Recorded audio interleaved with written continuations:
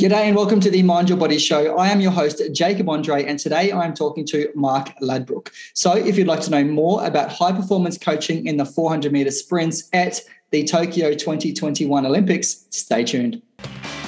Hi, I'm Jacob Andre, and for over a decade, I've trained everyone from children to elite athletes to move better, feel better, and perform better. While a thorough understanding of fitness and nutrition is vital, underpinning that is mindset. And I've come to discover just how important it is. I've worked with literally thousands of people, and more often than not, it's the ones who win the mind game who succeed in the big game. So, how do they do it? This is the Mind Your Body podcast.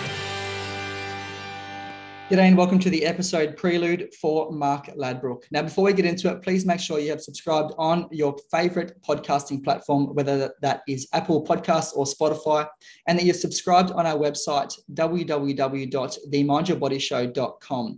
And there you can get access to all of our episodes, past, present, and future.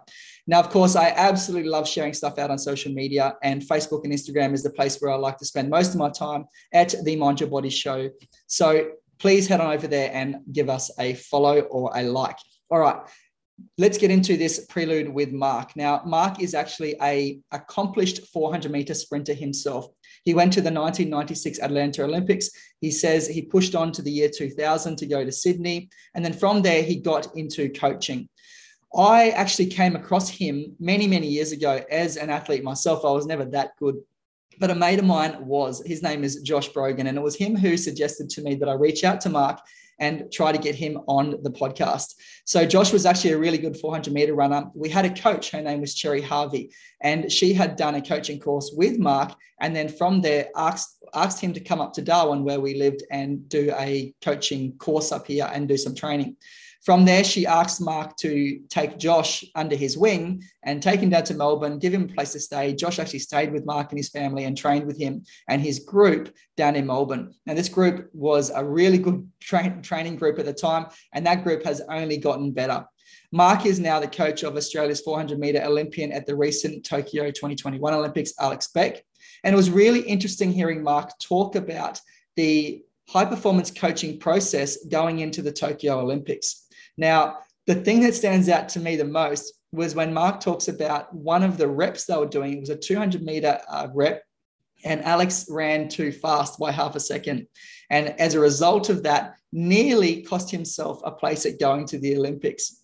So it's funny that he could have been going too fast, and as a result of that, they had to modify his training leading to the Olympics. Now, Alex went on to only minimally miss out on a semi-final by, I think it was 0.03 of a second. And that story is probably the most memorable story of the entire episode. But it was absolutely great to hear Mark talk about how he got into athletics, his experience as an athlete, and in particular, what he believes to be the difference between all of the athletes at the Olympics. So how you go from making a team through to actually winning medals at the Olympics, and that range of athletes and the difference, and there being very, very minimal difference. But what that difference is across the broad spectrum of athletes who are Olympians.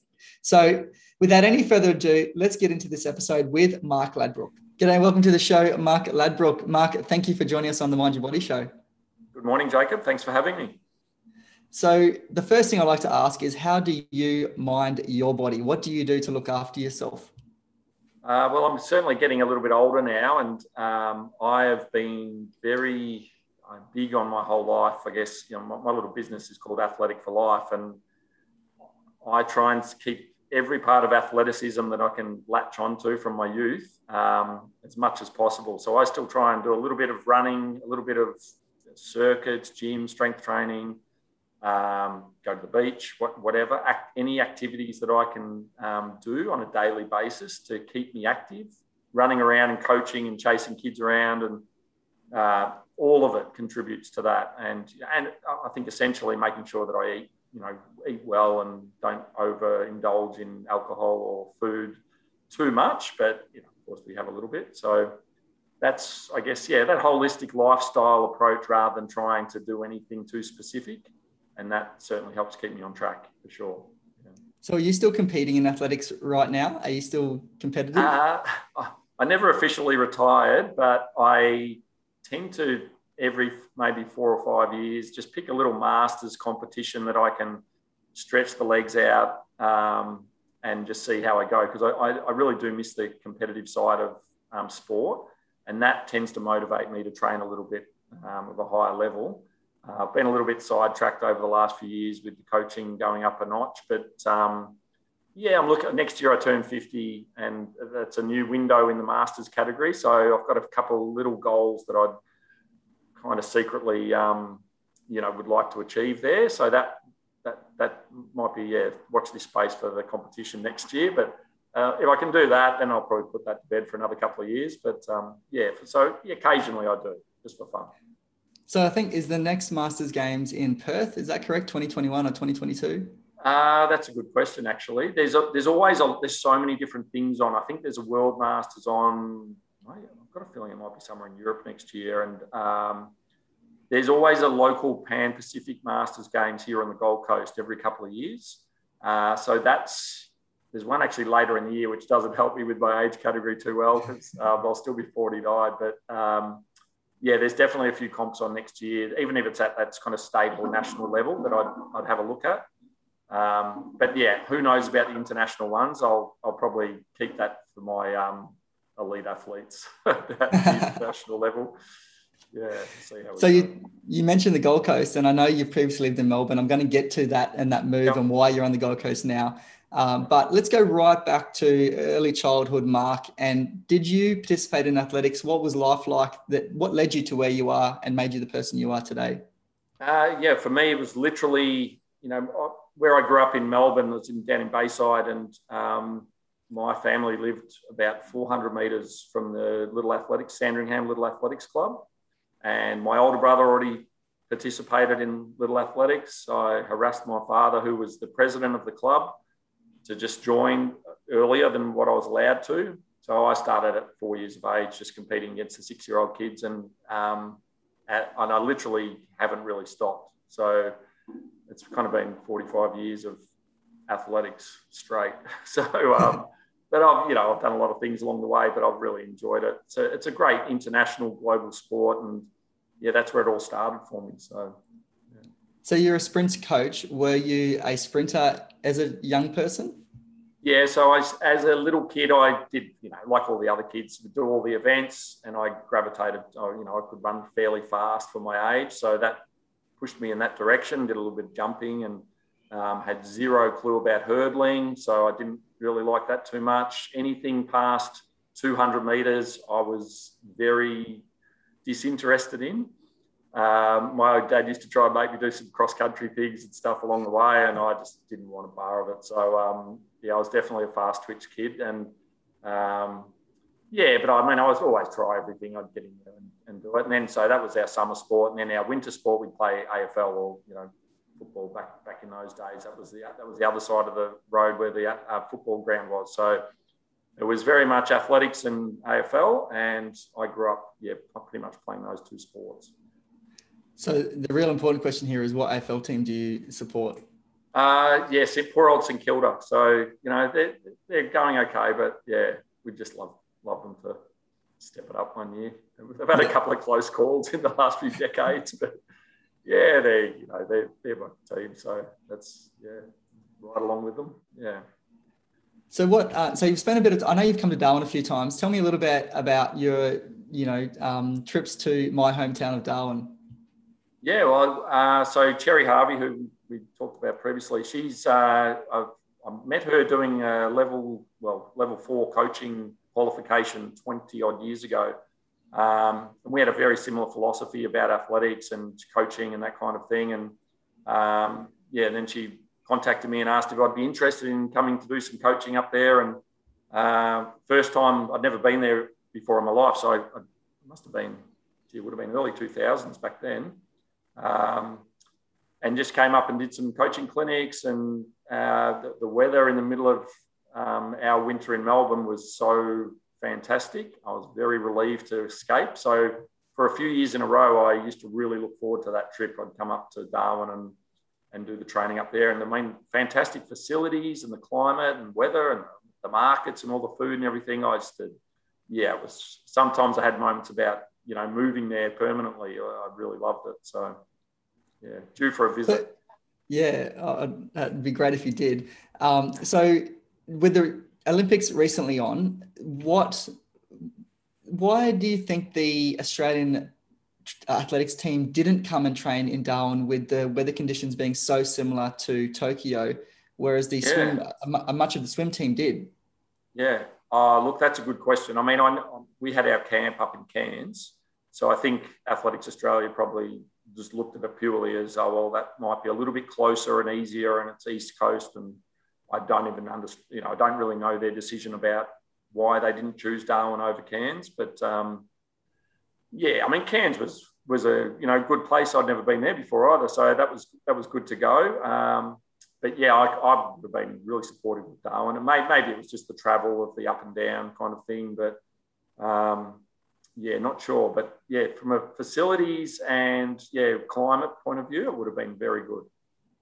Yeah, Cairns is also a very nice place, and probably a couple of degrees cooler, which is probably than Darwin. I think Darwin but I think this time of year, like you say, we want to get as close to the Tokyo weather as possible. And as we've seen in the past couple of weeks, it's been very hot and humid over there. So the closer we could have got to that, probably the better.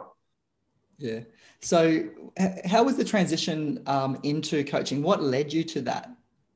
So as an athlete, I spent many years working through, juniors into seniors, and I competed at the Atlanta Olympics in 400 metres. So that was kind of a lifelong goal achieved. And then I pushed on for a few more years where maybe I shouldn't have towards the Sydney Olympics because it was a home Olympics. I had a lot of problems with some Achilles injuries and surgery and a few things like that. And in those years of transitioning from being an athlete, out of being an athlete, to what the hell am I going to do with my life kind of moments. I was finishing up I actually did a sports coaching degree, and I was working a little bit in some AFL and rugby clubs and a couple of different things there, but I was still not really sure what I wanted to do. Had a few athletes just kind of asking me questions, and I could see that they weren't really heading down the right pathway with their training, or, they were a little bit lost with what to do. So next thing I knew, I was just helping athletes and giving them some advice. And before I knew it, I had a squad, and then it just kind of exploded into, funnily enough, I'd actually spent a couple of years previous at the end of my athletics career studying architecture, because that was what I'd always wanted to do. And then it was like a huge, big sidestep. I had no intention of ever becoming a coach or working in sport. I was happy to see the end of it, but I've never really left it, as it turned out. So I've been helping athletes and working in different professional teams for the last 20 odd years now. So it's just become part of life. Yeah. So tell me about the Atlanta Olympics. It was pretty hot and humid too, similar to Darwin. It's a bit of a blur now. It's like I just realised the other day, it's 25 years ago. So it's been a long time ago. It's like another lifetime. A different person was there for that one. I think in my athletics career in the years leading up to those Olympics, I didn't notice at the time, but you think about it, for us, it was pre-internet access and very limited opportunities to talk to international coaches and athletes unless they were right in front of your face. And I'd been to the World Championships previously and a couple of World University Games as well. And I always found myself being that athlete who would be hanging out at the warm-up track, asking and talking to coaches and athletes, and just kind of hanging around and watching and observing a lot of things. And where a lot of athletes would be off at the shopping malls doing that kind of thing. And I just wanted to find out more and more information about what made these people so successful and what were they doing in their training programs and just their life. And I was very inquisitive about my sport. And of course, in hindsight now, I realise I was probably never going to be the greatest athlete, but it certainly has made me a much better coach. So, all of those years of pestering different athletes and coaches has really helped me as a coach now. So, yeah. Interesting you so say getting that. back to the Olympics, yeah, I mean, it was a fantastic experience, but it was, probably more of a really big learning experience for me. I was, ripped out of, Melbourne, and in the end, I ended up moving. My parents moved to a farm in Gippsland, and I'd spent my secondary school out there, living on a farm and very isolated out there, and information and knowledge was hard to come by. So when I could get to travel and be at these competitions, it was fantastic. So I'm gonna come back to that point that I was about to get to, because I want to ask about Atlanta. What was the most memorable moment? What was the one thing that stands out to you about the being an athlete at the Atlanta Olympics? I think the biggest thing is the realization when you're an athlete from the other side of the world and you're going there to compete, is that all of the athletes there, they're all just human, and they've all got 2 arms and 2 legs, and they're the ones who really want to be there and be successful are there because they really want to be. Like they've created that environment, their lifestyle and their situation. And for me, that was probably the biggest part of that learning experience, is seeing, like a Michael Johnson who's winning the double gold in the 200 and 400, breaking world records, and just watching the process that he's going through, and seeing those kind of scenarios. And you're watching Carl Lewis, who's on his 4th Olympics, winning the 4th gold in the long jump, and there I am stretching on the steeplechase with him in the warm-up, and he'd been my idol since I was a little kid, and I had cutouts of the newspapers stuck on my bedroom wall, and then there I was kind of stretching on the steeplechase with him at the warm-up track, and we're having a conversation. So they're pretty good moments where you can look back on and think, oh yeah, I got to that kind of level and it was worth the effort. So, of course, our performance-wise, we always want to do a lot better. In hindsight, there's so many things I wish I had a little time machine. I could go back and have a chat to myself and be like, don't do this, do this. But, that's my opportunity to do that now as a coach. I can prevent a lot of, hopefully, poor decision-making from some of these athletes. Yeah. Interesting you say that, and that's a perfect segue into that point. And it is about being the greatest. You made a comment about, I realized I wasn't ever going to be the greatest. However, for most people, the fact that you went to the Olympics is a phenomenal achievement. And I'm glad that you kind of then said, like how great it was. I saw recently shared by our first ever guest on the Mind Your Body show, Loris Bertolacci, who's a strength and conditioning coach. Yeah, I know Loris, Yeah, and he was an athlete who was saying, we get disappointed when we finish and we get the silver because we didn't win the gold, or we win the gold and we're disappointed because we didn't just break that world record. Never enough. Yeah. So what is that mindset? Because that sounds exactly what you had in your mind about. Definitely. Yeah. Oh, and I mean, and even now, like I've got friends, who I traveled with and made teams with, and we, here we are 25 years later, and we'll catch up for a beer and talk about back in the day, and and we do, and we say, oh, geez, if we had have known, we could have done this, and the moons aligned, and we might have been able to win a bronze medal in this at this particular moment if we had have done all of these things. And I mean, it's it's fun to kind of do it, but the reality is, that's what happened. But I think, when you're young and you're youthful, you're always aiming to be the best. Like you want to challenge yourself, and that's why I love track and field, because it's a very measured sport. You find out exactly where you're at. And, and I always say to the young kids in the school programs or whatever, I say, well, think about athletics. It's the one sport where every single person on the planet has at one time in their life tried to run as fast as they possibly can. They might have done it when they were 5 years old. They might have done it when they're older, but everybody's judged themselves running against some other kid in their class or as a little kid or whatever. So we do find out who the absolute best, fastest runners are. And then it moves up from there and they all branch off and play their other sports. But so to me, that sport of track and field is, that's kind of the pinnacle sport for a reason. So you do really find out who the best is. So, you go there and you finish top 25 or 30 in the world and, you're disappointed. But then the reality of it in hindsight, you look back and go, well, there's 7 billion people in the world. It's not too bad. So, yeah, I mean, it's easy to be hard on yourself. And, and there's a lot of other factors, which we do find out about in history with, there's drugs in sport, and there's a lot of, there's full-time professional athletes versus most Australians do it as a hobby and have to work and study and do everything part-time. So the challenges of all of that are rolled into, and you just do the best you can with what you have. And that's pretty much all we can do.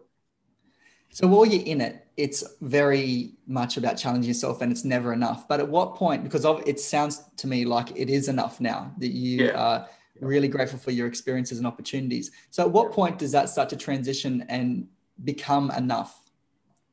I reckon it took me a good decade after the fact, because you finish those things, and then once you start, for me, it was getting injured. I had injuries that prevented me from going to a second or a third Olympics, and that's really frustrating. I had a lot of years of just pushing through, trying to get back to that kind of level, and you find out a lot about yourself and your determination and your willpower and your reasoning as to why the hell am I doing this? Sometimes you wake up and eventually you get to a point and you go, well, I'm not doing it anymore. And then I had a couple of years of literally, I didn't want a bar of the sport at all. And that's when I was working in rugby and AFL and other sports where I could make a living out of it.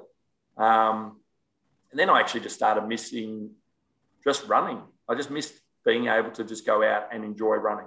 And that was the moment when we talk about that for me, was I started just doing some running again, and my Achilles injury had healed, and I learned how to manage things, and I'd understood things a lot better. And I just found myself out training for the fun of it. And, one of my friends who was a Sydney Olympian, who I had a lot to do with his coaching him, he and I in Melbourne, we used to go and meet once a week on a freezing cold winter's Melbourne night down at Olympic Park, and we'd go and belt out 6 300s for the lactic just to do it for fun because we missed it. And, then we'd go and have a pizza and a beer after the session. We'd be lying on the ground dead, and it was the best fun we'd have all week. So, it's funny what you get used to, isn't it? Yeah, definitely. So are you by the way, are you still doing that? Do you still just for fun now, just go and bang out like some lactic acid type sessions? I mean, I get stuck into my guys because so now fast forward, I've moved up to the Gold Coast for the past 11, 12 years. Live on 4 acres up on a hill in the kind of edge of the hinterland, and I've got a really good gym facility set up and plenty of outdoor space. And, I love to just go down to the gym and just open it all up, and I just trained, pushed myself really hard for the fun of it. I like to just do that because, and I'm lucky that as I've gotten older, I've kept a level of fitness there so that I can still do that. Whereas I see a lot of my friends from school who they just can't live that way. And that's being, you want to stay healthy for as long as you possibly can. So I do still do it. I try and do it. Yeah, when I get to those really push yourself till you die moments, I go, that's enough. I've had enough. But I certainly like to push myself a little bit still. So, yeah. It looks really nice behind you. For anyone watching this on YouTube, you can see the beautiful bushes. It's like a little tree house where we live. It's really, really nice spot. So we're pretty lucky up here. Yeah. So when you say your gym, is your gym on your property?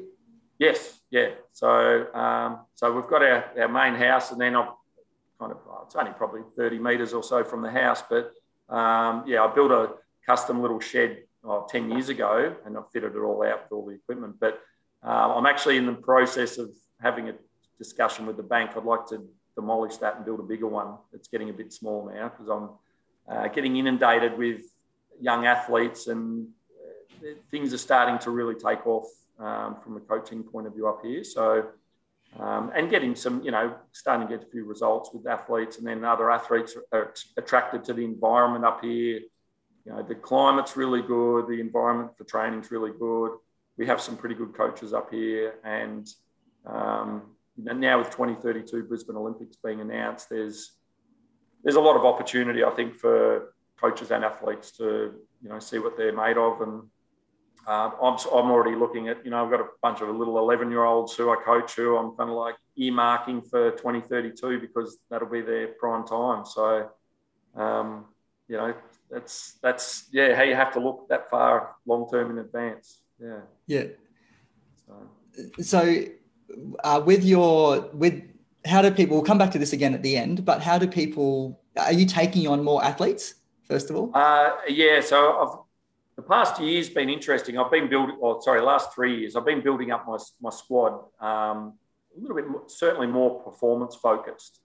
And many years ago, I had a chat with one of the big, Nick Badeau, who's Melbourne Truck Club. I've known him for a long time, and he's always said to me, Mark, just forget about the systems. Just you need to set up your own environment and do it that way, so you're not relying on anybody else, which was pretty spot on. So because funding comes and goes, and systems come and go, and then different people are in charge of different things. So that certainly resonated with me, and I've been doing that ever since. And we've got some pretty good results, but I know as I've accumulated more and more experience and built a better environment, now we're starting to attract better athletes who are, moving from interstate to come up and train, because, we have got a really good environment. We're getting some success, and I think that's going to really snowball over the next few years. So just kind of feel like I'm really just getting started. You watch a lot of the best international coaches, and they tend to be in their 50s. That 50 to 60 window is where they tend to get their really good results. And I kind of feel I can see that that's, happening or about to happen as well. So you wonder why all these years of trials and getting to there and trying to accumulate more experience. And now I'm kind of like, I've got the experience. Now I need the talented kids to turn up, and we can make some really good things happen.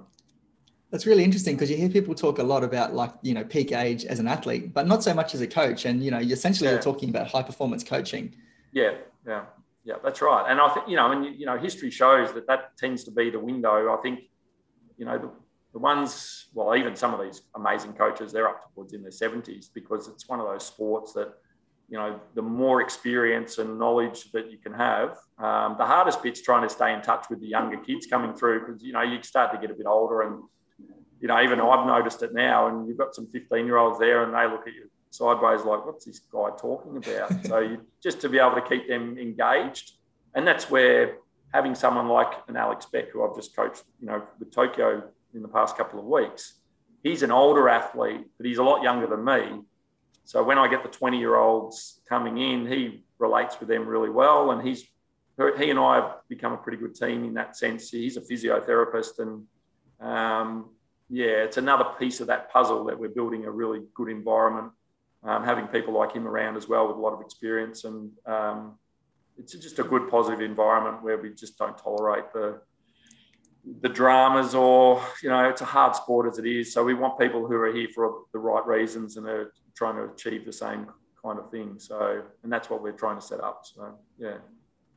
So seeing as you brought it up, what was the last few year journey like with Alex Beck, who's just gone to the Olympics in Tokyo for 400? Yeah, well, I mean, it's funny. I coached a young guy back in 2009 called Oliver Worm. He's down in Melbourne, and he won. He was the Australian under-20 400 metre champion when I coached him back then. And Alex Beck was third on the podium, who I didn't know. He was from Queensland, so I didn't know him from Barra Soap. And it was funny, the years go by, and after 2009, I moved up to the Gold Coast in 2011. And then I started to see, he's this Alex Beck kid, and he'd won, I think a couple of years later, he won an open national title. And then I was working in schools and football clubs, and I wasn't doing a lot of coaching. I was doing a few junior things, but nothing too performance-based. Well, like I had done in Melbourne, I'd done a lot of performance stuff down there. And, then I had a couple of kids and, like young family and all that kind of thing. So you get a bit sidetracked with all of that. And then, but then 3 years ago, after the Gold Coast Commonwealth Games, I got a call from Alex just saying, can we catch up for coffee? I just want to have a chat, about a few things. And he'd had a few years of just being kind of struggling with everything and not running to what he had done as a, early senior athlete.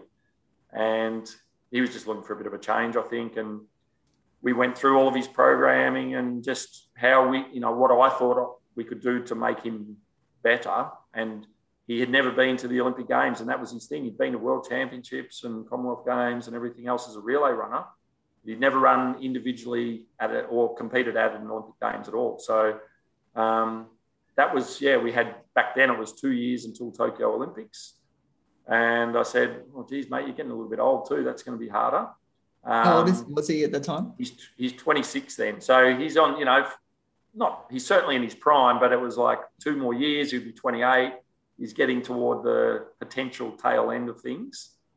But yeah, the first year we really talked about a lot of different things, and I got to know him better with his training. And then, I kind of influenced a little bit about just, the content of his training and how we made it a lot more holistic. And, I'm a strength and conditioning coach as well. So I'm pretty big on, I do everything. I make sure I'm doing their strength training, their running training, and roll it all in so it's under one banner and I'm not missing anything, and which he'd never had before. And so after the first season, he ran a PB and he started competing quite well, and that was good. We got to know each other quite well. By the second season, we really knew what we were doing and how we worked together. And then obviously we were going really well, ready for the Tokyo thing, and then obviously COVID hit.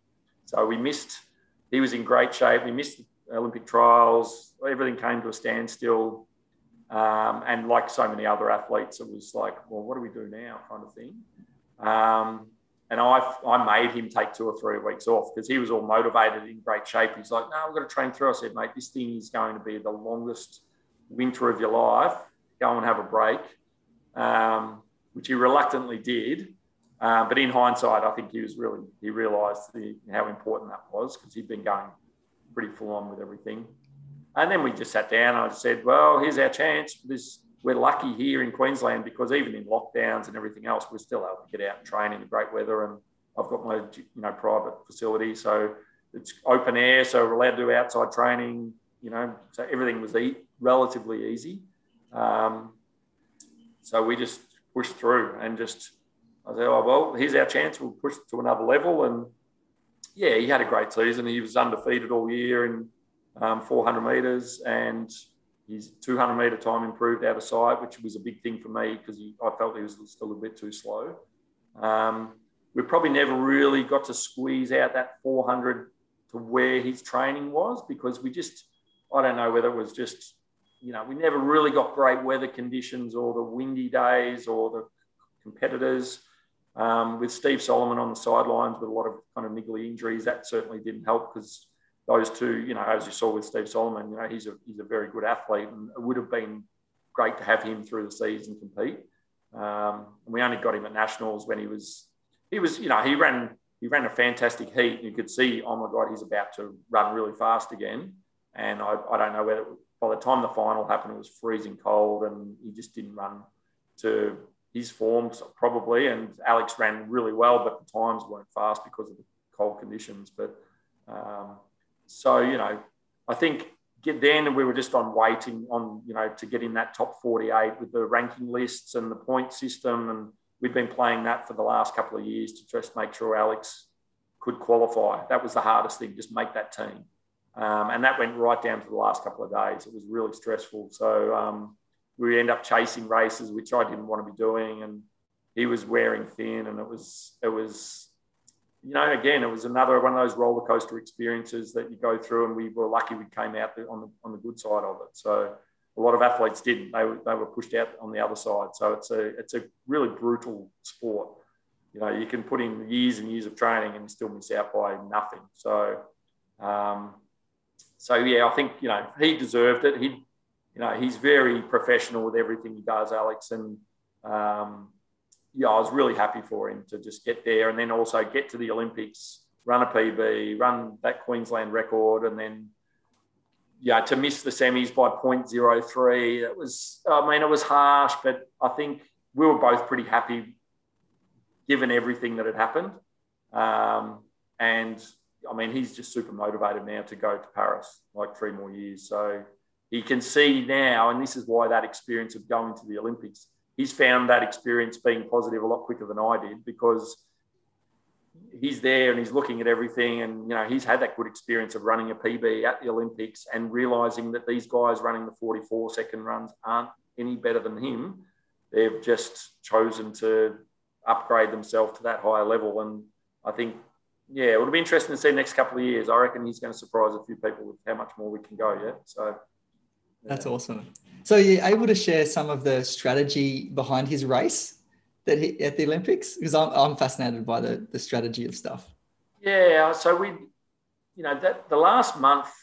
So once we got the green light that he was on the team, officially selected, and that was only probably 4 or 5 weeks out from the actual games. And I mean, the 2 days before he was selected, he was a mess, and physically he was just worn out. He was tired, like he was done. And I mean, we ran out on the very last day of the qualifying thing.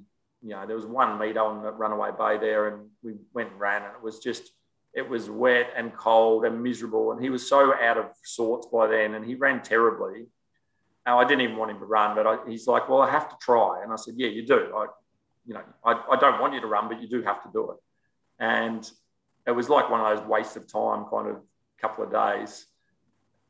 And then 2 days later, suddenly things swung around, and then there was a couple of athletes dropped out and he fit back into the quota.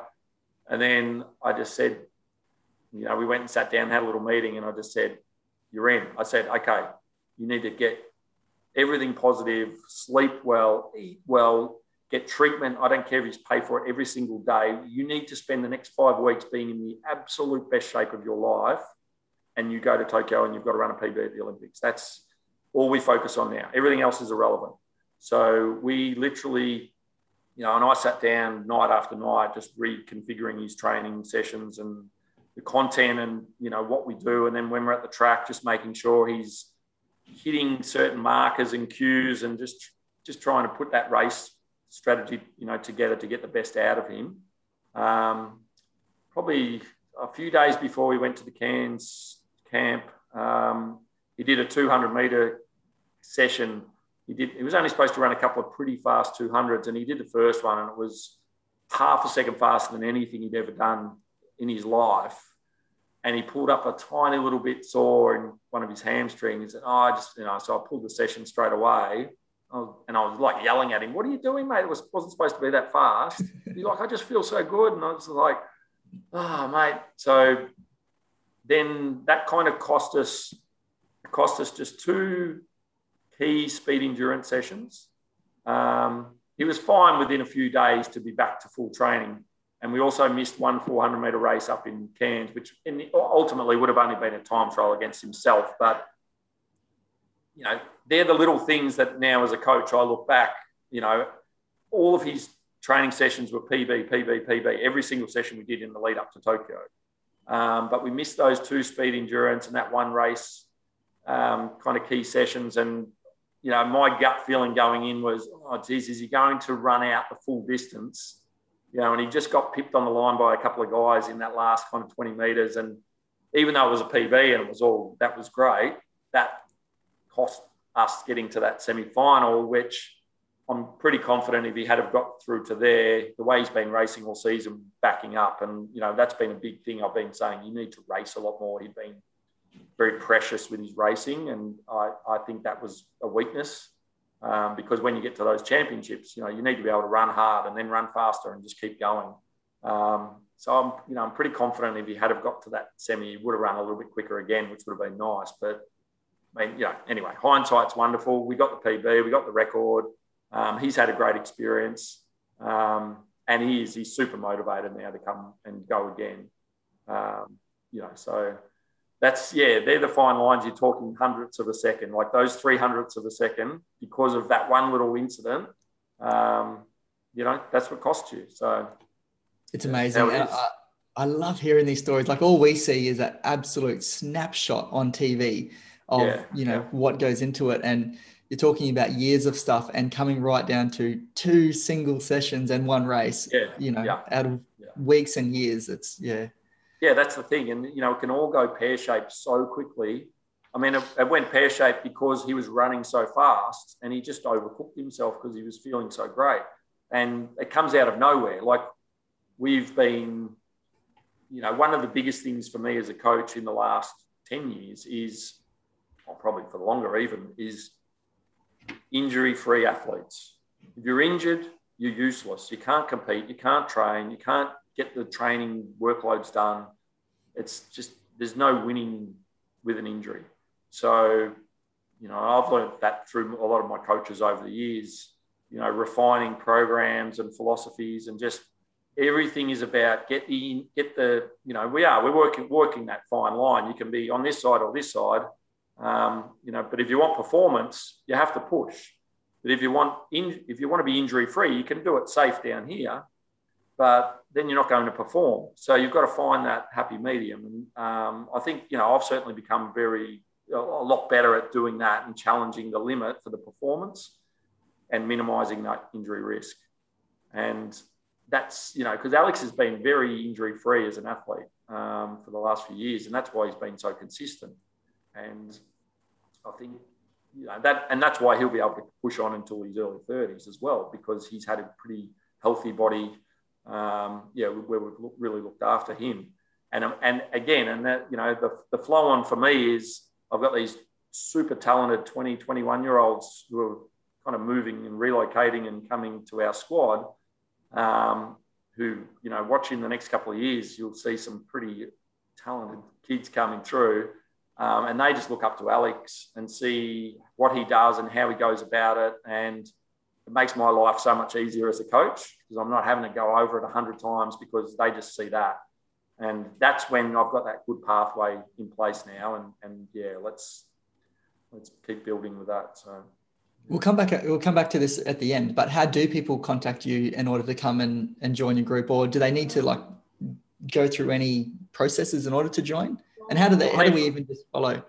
For me on Instagram, I just have my Instagram account, which is, Athletic for Life _AU. And it's most, and I forget to post half the time because it's this whole social media thing. But, I try and put some little pictures and snapshots of what we're doing with our training or, some of the results and things like that. And,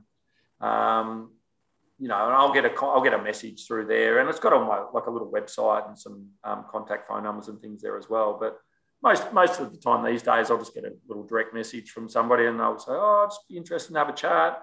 So I'll have a phone call, and if they're from anywhere in the region here, I'll usually sit down and just have a coffee with them, and we have a conversation. And I'll find out, if they're serious or not. You want the athletes who are really, want to find out how good they can be. They're the ones that I really want to coach. When you get a few who are they talk it, but living it's a different thing. It's a pretty hard sport to really challenge yourself and find out if you really want to do it. And when athletes come and go, you have athletes who they like the idea of it, they turn up, and the reality is a little bit different to what they expected, because it can be a bit of a grind. But it's I guess the better system you put in place, then you attract more like-minded people, and that's what's starting to happen. So yeah.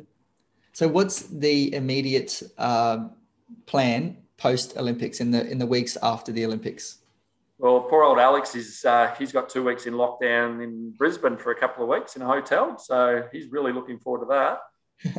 I think the first couple of days he'll probably just get room service and watch a few movies, but I've already put together a little hotel training program for him because I know he'll go crazy. So that'll keep him occupied. And then once he gets back to here, we'll just ease him back in and try and consolidate on his condition. He's in really good shape, and I think that's another thing I've learned over the years. Don't take too long a break. They need a break, but don't take too long a break. I don't mind if they do general training, but away from staying in shape, because, you do see a lot of athletes, they'll go on a binging and eating and drinking and go off the rails for a couple of months, and then it's a lot of work to get back. And, that's part of that process of trying to educate those athletes that just be healthy in your life. and you can still have that mental break. And that's probably another part of why it's so good up here as a training environment is, we literally only run on the track twice a week, and we have, kind of that international level athletes. I like to keep that variety in there because it can be a bit monotonous, this sport, and I want longevity, and I want really good performance. So to do that, we train track twice a week. We run on the grass. We run in the hills. We do a lot of beach work, stair work. Like, we have that really good variety. And when you see, where we train, it's a pretty nice environment. They can go and kill themselves on the stairs and the beach, and then go and jump in the ocean. And we're down here at Currumbin. It's a pretty iconic kind of little spot there, and it's beautiful sunny days in the middle of winter. It's not too terrible. So that's my only concern as we go further, is they all get a little bit soft because they're sort of used to the beautiful conditions, and I have to remind them sometimes. So we've got there's a place up in the mountains just up behind me here where it's really treacherous hills and rocks and yucky kind of dirt trails, and I make them usually sometime in December or January when we have that quiet competition period. I'll drag the squad up there for a couple of sessions in the heat of the day at midday when it's stifling and the bugs, and I just say, bring a couple of litres of water and your sunscreen and let's go. And they go and run these big mountain hills, and they hate it. And but it reminds them about a little bit of hardship. So yeah, got to put them under a little bit of stress. Yeah. So as a strength and conditioning coach yourself, how many strength sessions are they doing in addition to all that running and the 2 track sessions? Yeah, it depends who they are. So, Alex probably only lifts twice a week. And we keep that fairly sensible as well. But we also do a lot of circuit-based training to keep him in pretty good condition. We've got a fair few things in place, I guess, from like hamstring conditioning exercises and some supplementary things that we add on to sessions at different times as well. And then it's just working out the dosages and the timing of a lot of those things to make sure that we get the best value out of that without overtraining them in some capacities as well. It's easy to load them up with everything because you just chuck it all in because we go, it needs to be in the program, but sometimes you're just doing it for the sake of it. And you learn off those really good international coaches, and they're very big on justifying, well, why do you have certain things in the program, and if you don't need it, get rid of it. Like, there's things in there that people just do for the sake of it. So I think again, and that's working with Alex closely. He's a pretty smart, intelligent athlete. So that has been really good from our point of view, is we work together and we try things. And I'll try things first, and I'll experiment with some different training things and stuff that we see or I talk about, and I'll muck around with it. And if I think it's got an application that's practical, I'll get Alex to have a little bit of a try with some stuff, and give it enough time to see if it is valuable.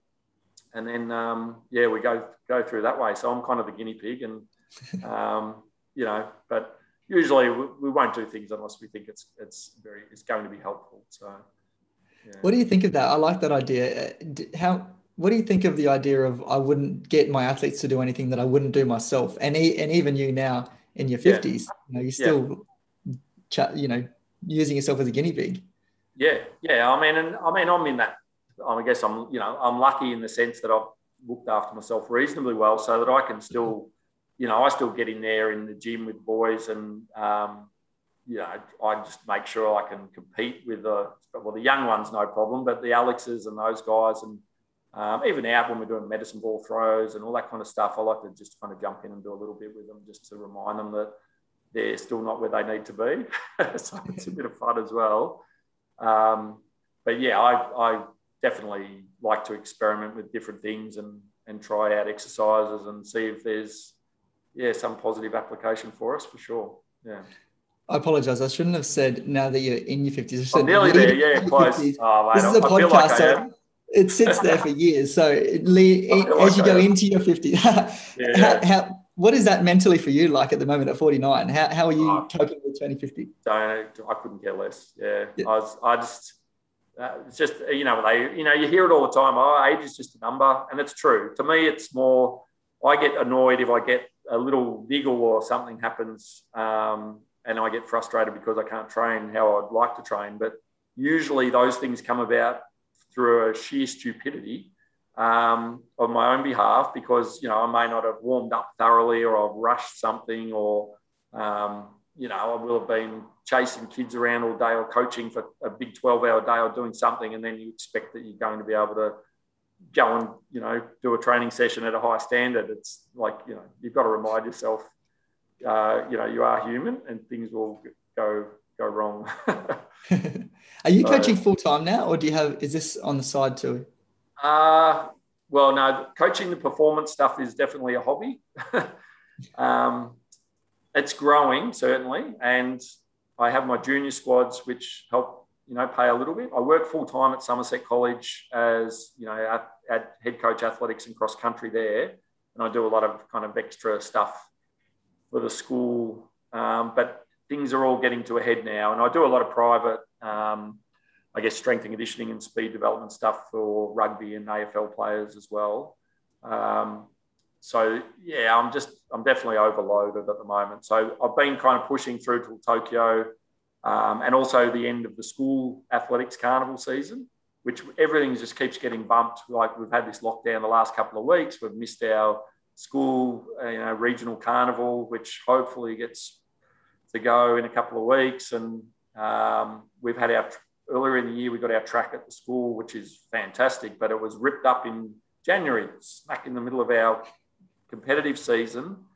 I mean, that was mind-boggling from my point of view because that's when it rains here. They couldn't have done much anyway, and it didn't help us in our training with Alex and the performance guys. So I had another young guy he made the World Junior team as well. So it was a hindrance, but we worked around it. So as things come up, you just work on how do we work this out? So, and we're lucky up here. There's a couple of other tracks which we were able to relocate to, but it was a headache for me because I had I'm based at the school. My office is at the track, and then suddenly we have no track. So they could have waited a couple of months. Would have been good. Who is that? Sorry, yeah. His name's Tyson Bonney. He was in the so he's a 200-meter athlete. I think he ended up qualifying for the 4x1 and the 4x4 relay because he's one of those kind of weird characters. He's okay at the 100 meters. He's really good at the 200 meters, and because of his 200 meter speed, he can throw out the occasional really good 400 as well. So he qualified. He ran a World Junior qualifier in the 400, not training for the 400. Or based off his 200 metres, he only missed the qualifying in the 200 by hundredths of a second. And at the back end of the season, we just kept copping headwinds and whatever. But as I've said to him from the start, I've coached him for the last 3 years. He's a late developer. He's improving every year. And I've got him on a trajectory for, 3 years from now, you'll be 22 years old for Paris. And that's where we're looking at for him with 200. So, yeah. And are you looking at 2022 with I think it's London Commonwealth Games as well? Next year we have Manchester Commonwealth Games, but we also have Oregon for the World Championships. Yeah, so they're all been squashed together in the 1 year. And then there's a World University Games on next year, which is supposed to be in China. I mean, I don't know if any of these things will go ahead, but fingers crossed they do. So there's a ton of, and there's a World Juniors on again next year as well. So there's 4 really big international competitions on next year.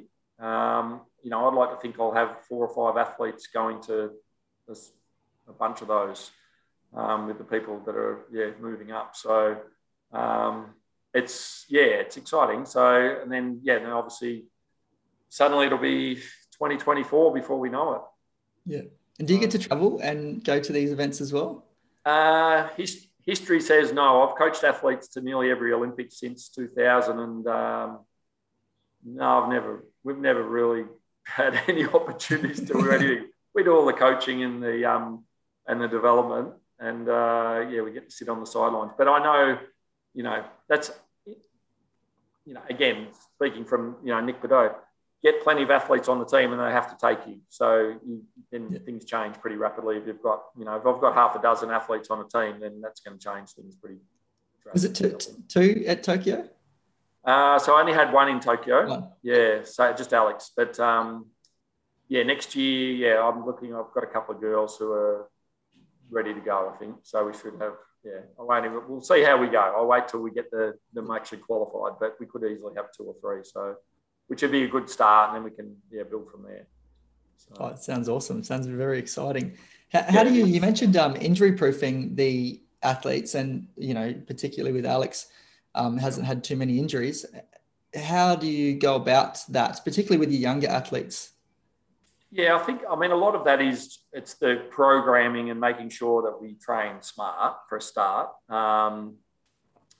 Sometimes, I make decisions on things where, I watch and I talk with my athletes on a daily basis. And the higher the standard, I see them, I'm seeing them 6 or 7 days a week. So making sure that I've got that really good communication pathway with them. I watch them all in their warm-ups and their training. And I think it's just purely now experience. Like, you watch things happening and you can see before it's happening, I'll stop, come here.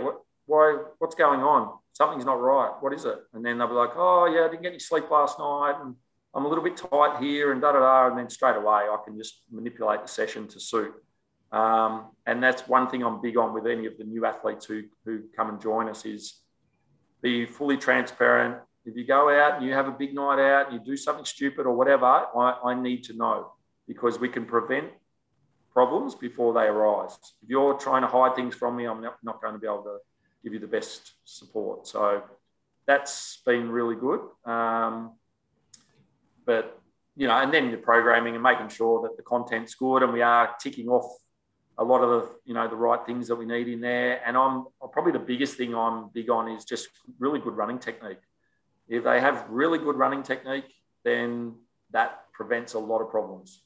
Mm. So the juniors that I've had since they're a young age, they're quite easy, because if I've coached them for 3 or 4 years, then I know that they've built up a pretty good running technique. And then it's just making sure the programming's, really good from a conditioning point of view. So that's kind of easy if I have them when they're younger. But when you inherit an athlete who's older and has, I've got a girl this year who's 19 years of age, and she's had chronic problems for the last 3 years, and they're really difficult to work with. She's been basically injured and sore for 3 years, and trying to get her positive mindset up, eliminate those injury issues, and then get her back on track and condition to the new style of training, that takes a lot of effort and a lot of patience. And from the athlete more so than me, because I know where it's going and how long this was going to take, and I can keep reinforcing that to them. But, day by day, they want to get they want some results. So 19-year-olds generally aren't very patient.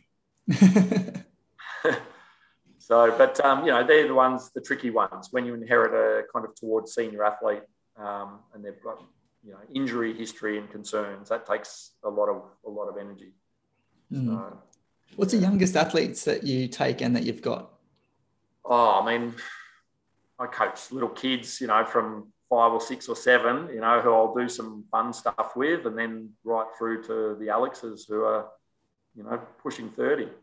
But mind you, I've coached masters athletes as well who are nearly 70 or 80 years of age too. So I've worked with the full range.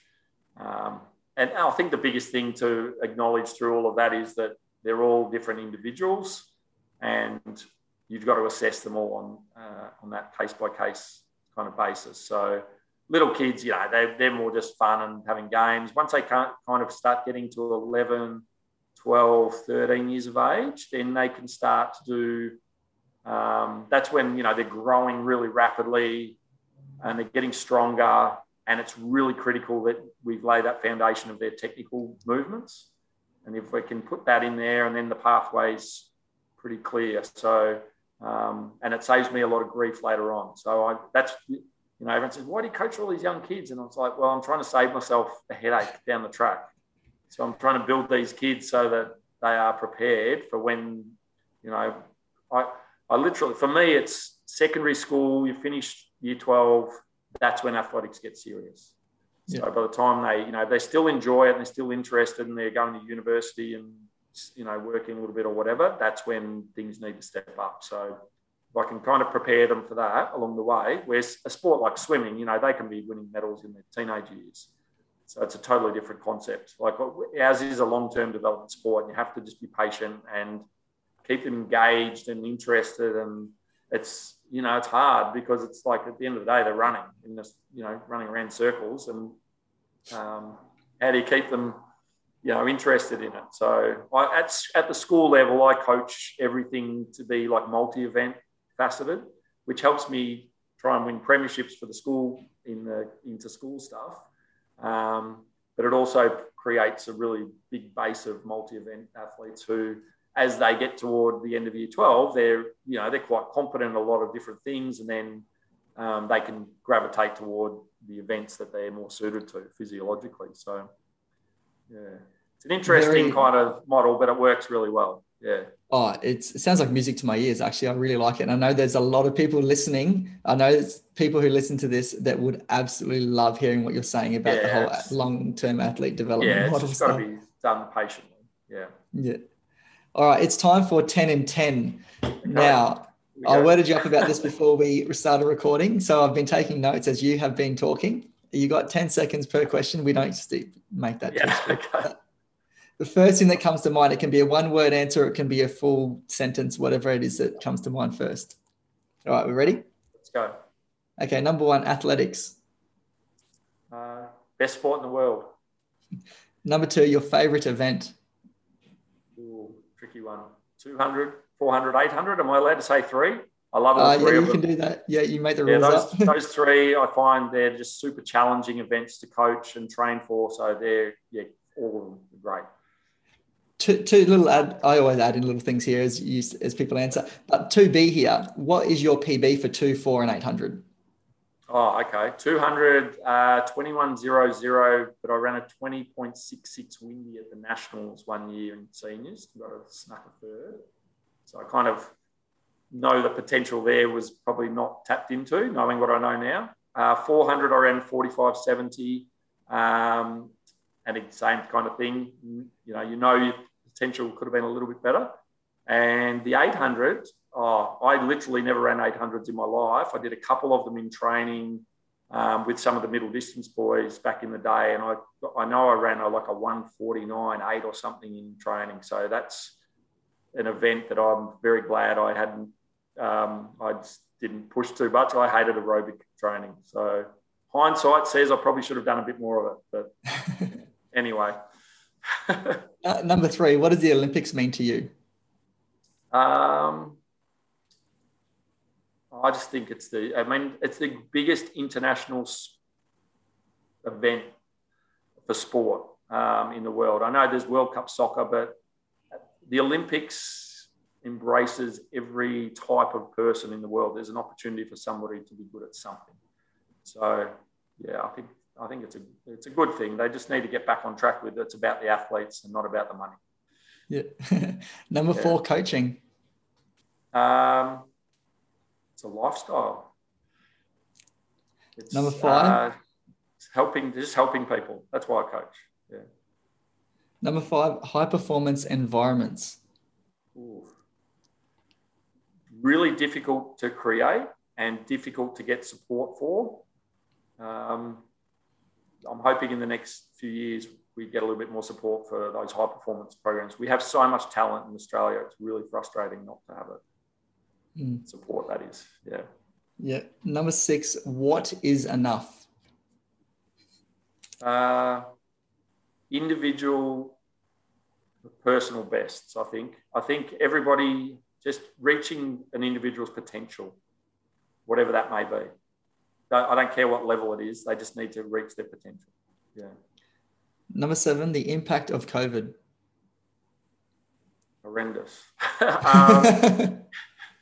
I I mean, the positives have been that people have realised that you can really work hard in, away from competition, but it's been more detrimental than it's been positive from my point of view, I think.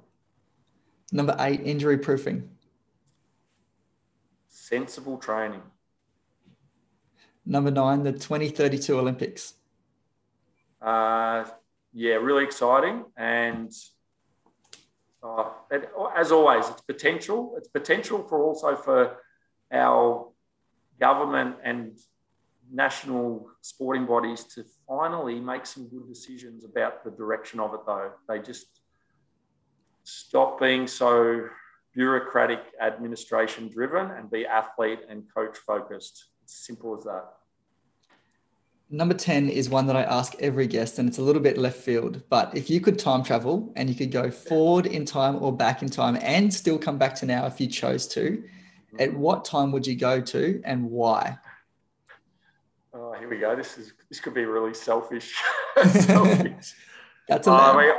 I've thought about this a lot. I think, on a global scale, you do something much better than this, but from a purely self-interested position, I'd probably go back to when I was about 15 or 16 years of age and just lay it down for myself to just say, do this, and then that'll put you on a much better pathway with some, athletic performances. That would be fun. Yeah. That's I don't awesome. know if I'd listen. I don't know if the 16-year-old me would listen. Mark Ladbrook, it has been an absolute pleasure to have you on the Mind Your Body show. I have learned so much, and I'm sure everyone listening has as well. If people would like to connect with you, they can find you on Instagram at athletic4life_AU with the number 4, athletic4life_AU. And is that the best way, or is there other ways to contact you as well? No, that's a really easy way. It's got all the contact details there. So just, send me a message, give me a phone call, no problem. Yeah, cool. And we'll link all that up in the show notes. I just want to acknowledge you for all the work that you do in athletics with all of your athletes, and congratulate you for the successes that you've had. And thanks, you very much for being a guest on the Mind Your Body show. No, thanks for having me. And great to meet you, Jacob. Yeah, looking forward. When I'm in Darwin, I'll look you up. We'll go and have a coffee, mate. It'd be great. Awesome.